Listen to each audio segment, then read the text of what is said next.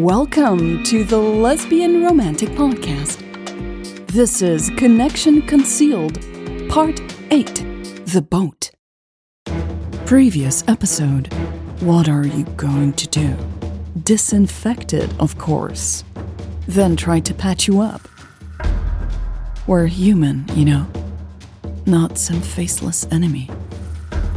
They're waiting for us. Who's waiting? Our guys. What guys? Just the guys from the boat. What boat?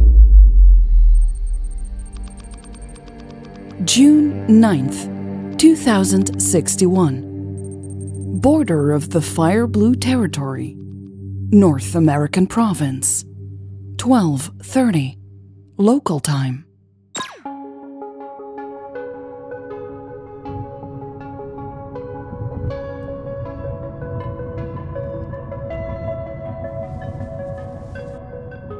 Hobbs nudged Louise's leg with his own. Louise followed his gaze and immediately understood what he was trying to say.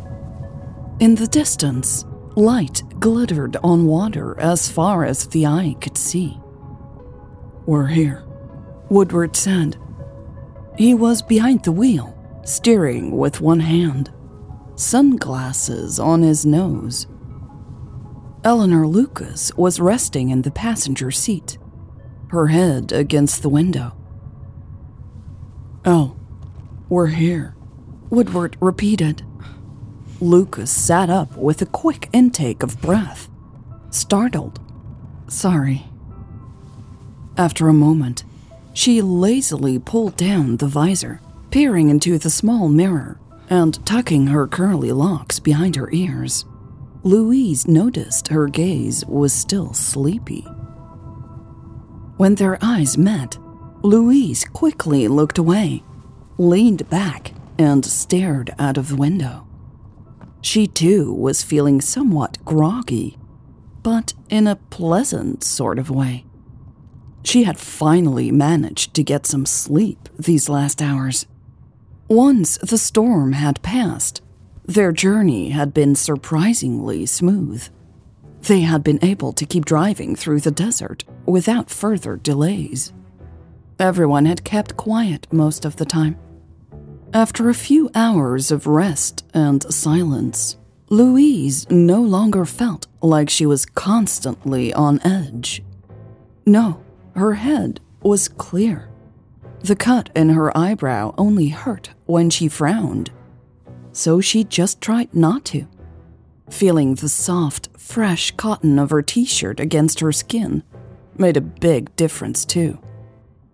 Lucas had suggested they change into civilian clothes an hour after they had gotten back on the road. Louise had agreed, happy to get out of her blood-stained top. Hobbs had been soaked from the rain and had had no problems with changing either. He was now wearing jeans and a black polo shirt. He had switched from boots to sneakers, as had Louise. They both had been a hell of a lot more comfortable since. The time of relative quiet was over now, though. They had literally reached the end of the road. According to Lucas, that is. She had surprised Hobbs and Louise by announcing they were going to take a boat. Or ferry. Technically, it was a ferry. And it had not been part of the plan for this mission. But Lucas had merely stated they would load the car onto a ferry and continue the last hours of their journey over the water. Both Louise and Hobbs had been angry and suspicious at first, of course. Lucas had not revealed any of this during the negotiations back at the army base. But Lucas had reminded them Major Becker had agreed to switch vehicles at the border. It was also the only option, according to Lucas. An earthquake had destroyed most of the roads in the south of their territory last month, she had explained. Louise was sure Hobbs didn't believe any of it, and she had her doubts too. but with their own pod stranded in the desert. She and Hobbs had quickly come to a silent agreement to let it go, for now.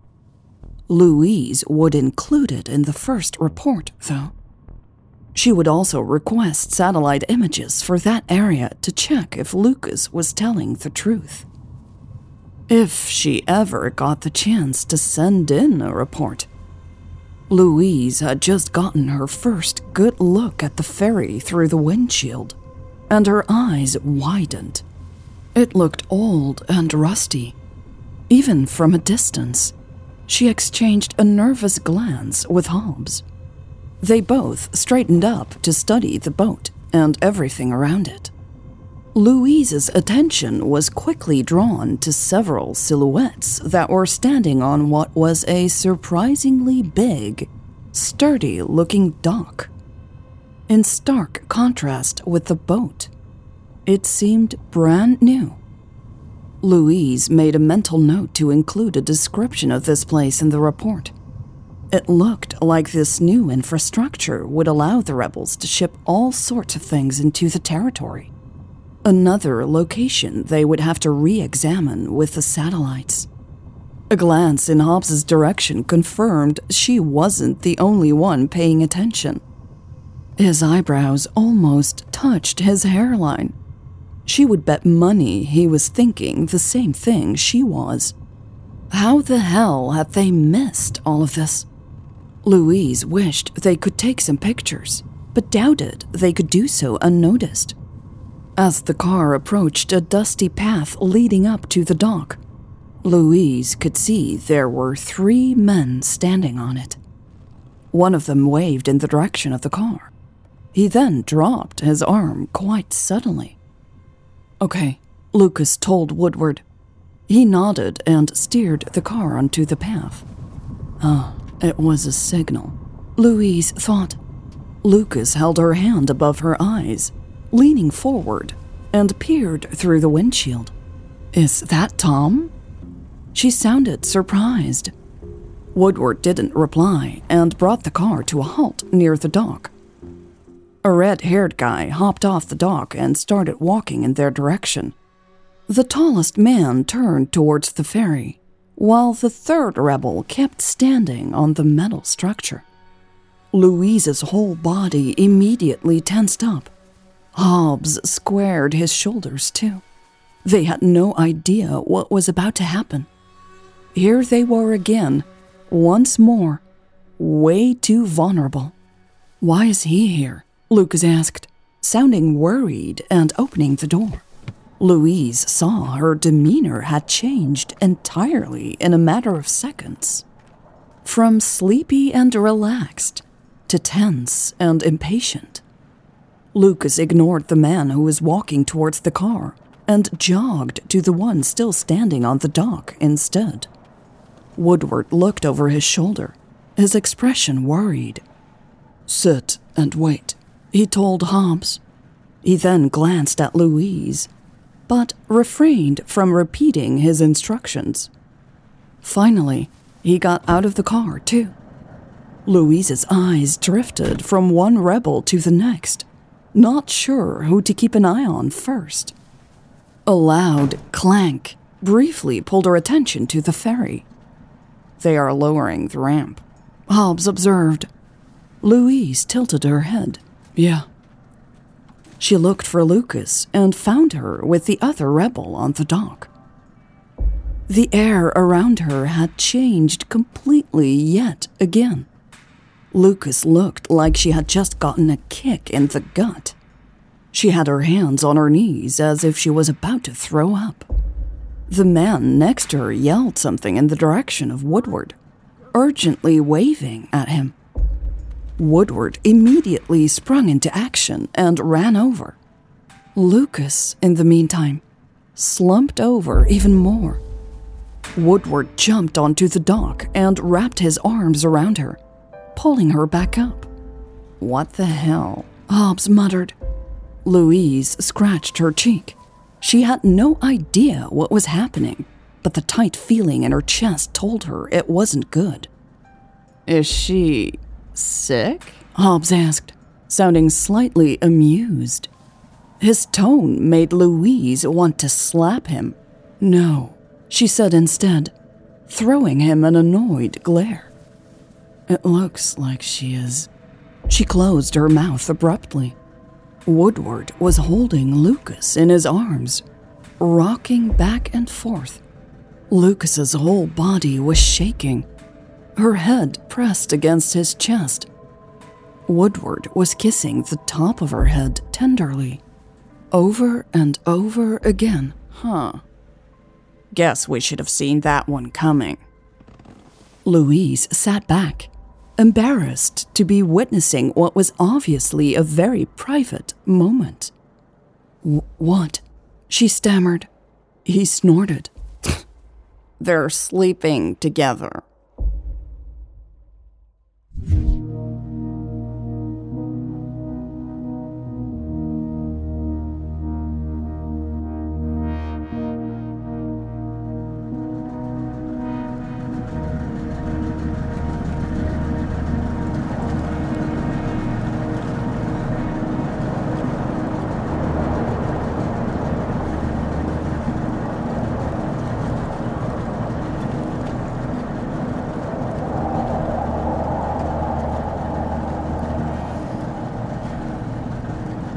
An hour later, Louise looked down and grimaced. Something black and greasy stuck to the palm of her hand. She glanced around to find something to rub it off on. She only saw more rusty metal, flaking paint, and greasy bolts. Louise moved around the front deck of the ferry. The wind was tugging at her hair, causing several strands to escape from the elastic band. Louise sighed because she couldn't tie it back up with her hand all greasy. She considered going back to the car to clean up there. But that would force her to face Hobbs again, and she had been so relieved to get rid of him for a while. He had refused to leave their gear unsupervised, and had insisted on staying in the car. Louise hadn't argued. 10 minutes after leaving the makeshift harbor, if you could call it that, Louise had gotten out of the car to take a look around the ferry by herself. Something was off here, and she wanted to know what it was. She had found the front deck easily. The ferry wasn't that big. She guessed about 5 cars would fit the cargo area. No one else was traveling with them, and everywhere she went, the ship felt abandoned. Where was everyone? She had no idea what was happening here, and it made her nervous. Lucas had clearly gotten some unexpected news. Louise thought of the way she had collapsed, and of Woodward kissing the top of her head. It looked like it was something personal, Louise thought, but she had to be sure. She couldn't just assume. There was too much on the line here. This could very well be important to the mission, she told herself. Yes, she needed to find out what was going on. She squinted at the window of the bridge, trying to get a glimpse of whoever was up there, but the reflection of the sun made it impossible for her to see anything or anyone. Fuck this, she muttered. It was time to take action. She quickly made her way to the deck door at the side of the boat, forced to hold on to yet another greasy railing to keep her balance. Once back inside, she headed for the stairs that would lead her to the bridge. She was done with being in the unknown. She wanted to know exactly what was happening and where they were going. Lucas would just have to accept that. The thought of confronting Lucas made her pause for a moment at the top of the stairs. She furrowed her brow as the images of Lucas in Woodward's arms flashed by. It had unsettled Louise to see Lucas shaking like that. Focus on the job, she told herself. She swung the door open and stumbled into a hallway instead of onto the bridge. She looked around in surprise. There were 2 more doors. One looked like it would finally lead her to the bridge. The other one had an old sticker on it. It had faded over time, but Louise recognized the symbol anyway. It was a bathroom, the perfect place to finally get her hands cleaned. She didn't hesitate, entering the bathroom without knocking first. The small L-shaped space had a basin on her left and, she guessed, a toilet on her right, just out of view. She closed the door behind her. Louise took a step towards the basin, hoping the water would still work. That's when she finally sensed she wasn't alone. She slowly turned around to find Eleanor Lucas sitting on the closed toilet lid. Her cheeks were glistening with tears. The white of her eyes was streaked with red. And Lucas's gaze was so furious, it made Louise's breath catch.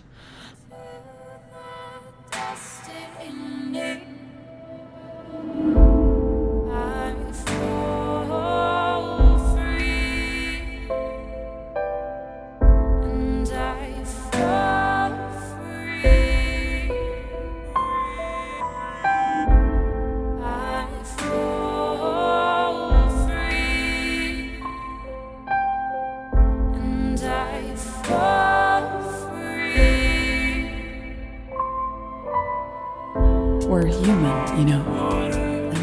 I think you know failure is not an option. Not some faceless enemy. You have 1 week to bring us the evidence the council needs. Planet, you're the one treating us like we're from a different planet. Eleanor Lucas will be behind bars soon. Enemy. We're human, you know. Not some faceless enemy.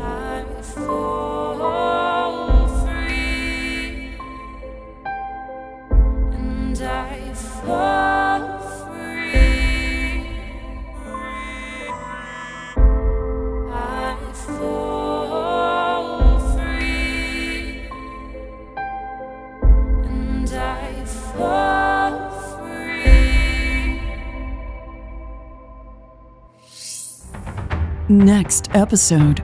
What are you doing here? The door wasn't locked, and you just had to come in here and see for yourself. Look, I didn't know you were in here.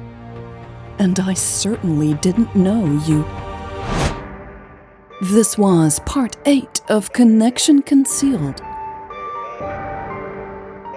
If you would like to help make sure I can keep doing this, and create all 40 episodes of this story and the next one, please consider becoming a supporter. Go to lesbianromantic.com/support. Thank you so much to the listeners who already support this podcast. I am able to keep working on this story and this podcast thanks to your contributions. Gracias. Thank you. All right, that was it for this week. Thank you so much for listening, and I will see you next week. Bye. Can't wait for the next episode? Interested in getting access to the next part of Connection Concealed a few days early? Sign up for the newsletter. Go to lesbianromantic.com/newsletter and sign up. That's lesbianromantic.com/newsletter. Hello. This is a sound check. La la. What? Bee-bop-a-doo-bop-a-dap-bop-boo-habba-doo-doo. Wow! I'm in a good mood.